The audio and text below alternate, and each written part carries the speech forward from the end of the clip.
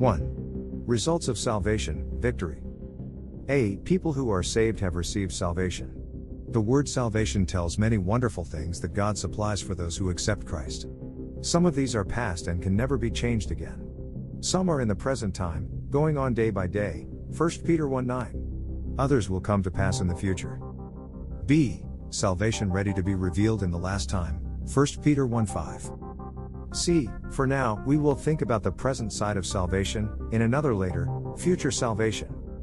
D. The word sanctify means to set apart for God. Since God is holy, sanctify can mean to make someone holy, or to make a person a saint. All believers are saints, Romans 1:7. They have been made holy, have been set apart for God by the Holy Spirit. But sanctification is something that goes day by day as well. The Lord who sanctifies, and they who are being sanctified are all of one, Hebrews 2:11. E. Sanctification is not only a thing of the present time. It is past, 1 Corinthians 6:11, and also will continue until Christ makes us perfect, Ephesians 5:26-27. 2. What is victory? A. Salvation in the past saved me from the punishment of sin. B. Salvation at present saves me from the power of sin. C. Salvation in the future will save me from the presence of sin. D. Salvation day by day means I have victory over sin. The believer has three enemies: the world, the flesh, and the devil, Ephesians 2:2-3. These three try to lead him into sin.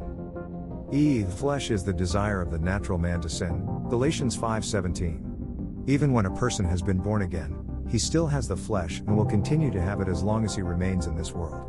It tries to make him sin through evil habits which he had before he was saved, Romans 7:5, and through desires, 1 Peter 2:11. F. The world is also an enemy of the believer. By the world we mean the evil men who surround him day by day. All men, but especially young people, think they must do the same things their friends do. Thus the world tempts by its example, 1 Peter 4:4. G. Many people who sin try to make it look better by blaming Satan for tempting them to sin. Of course, Satan cannot be everywhere at once, and his main work is not trying to make believers fall into sin. If you want to know the reason for most of your sins, just look within your own heart. H. Satan may keep busy mostly with false religion, 2 Corinthians 11:13-15. He has armies of demons to do his will. His main plan is to put doubt and evil thoughts into men's minds, as seen in Genesis 3:1-5. How can the weak believer meet such powerful enemies and gain the victory? The Bible tells us how. At 1. As to the world, we should not love it, but love the Father instead, 1 John 2:15, Colossians 3:2. The world is crucified unto me and I unto the world, Galatians 6:14. At 2. They that are Christ's have crucified the flesh, Galatians 5:24, and should not give it any opening to act, Romans 13:14. If we walk in the Spirit, we shall not fulfill the desires of the flesh, Galatians 5:16. At 3. Fight back against the devil, and he will run away from you, James 4:7. Christ saw Satan fall from heaven, Luke 10:18. He will certainly be destroyed, Hebrews 2:14.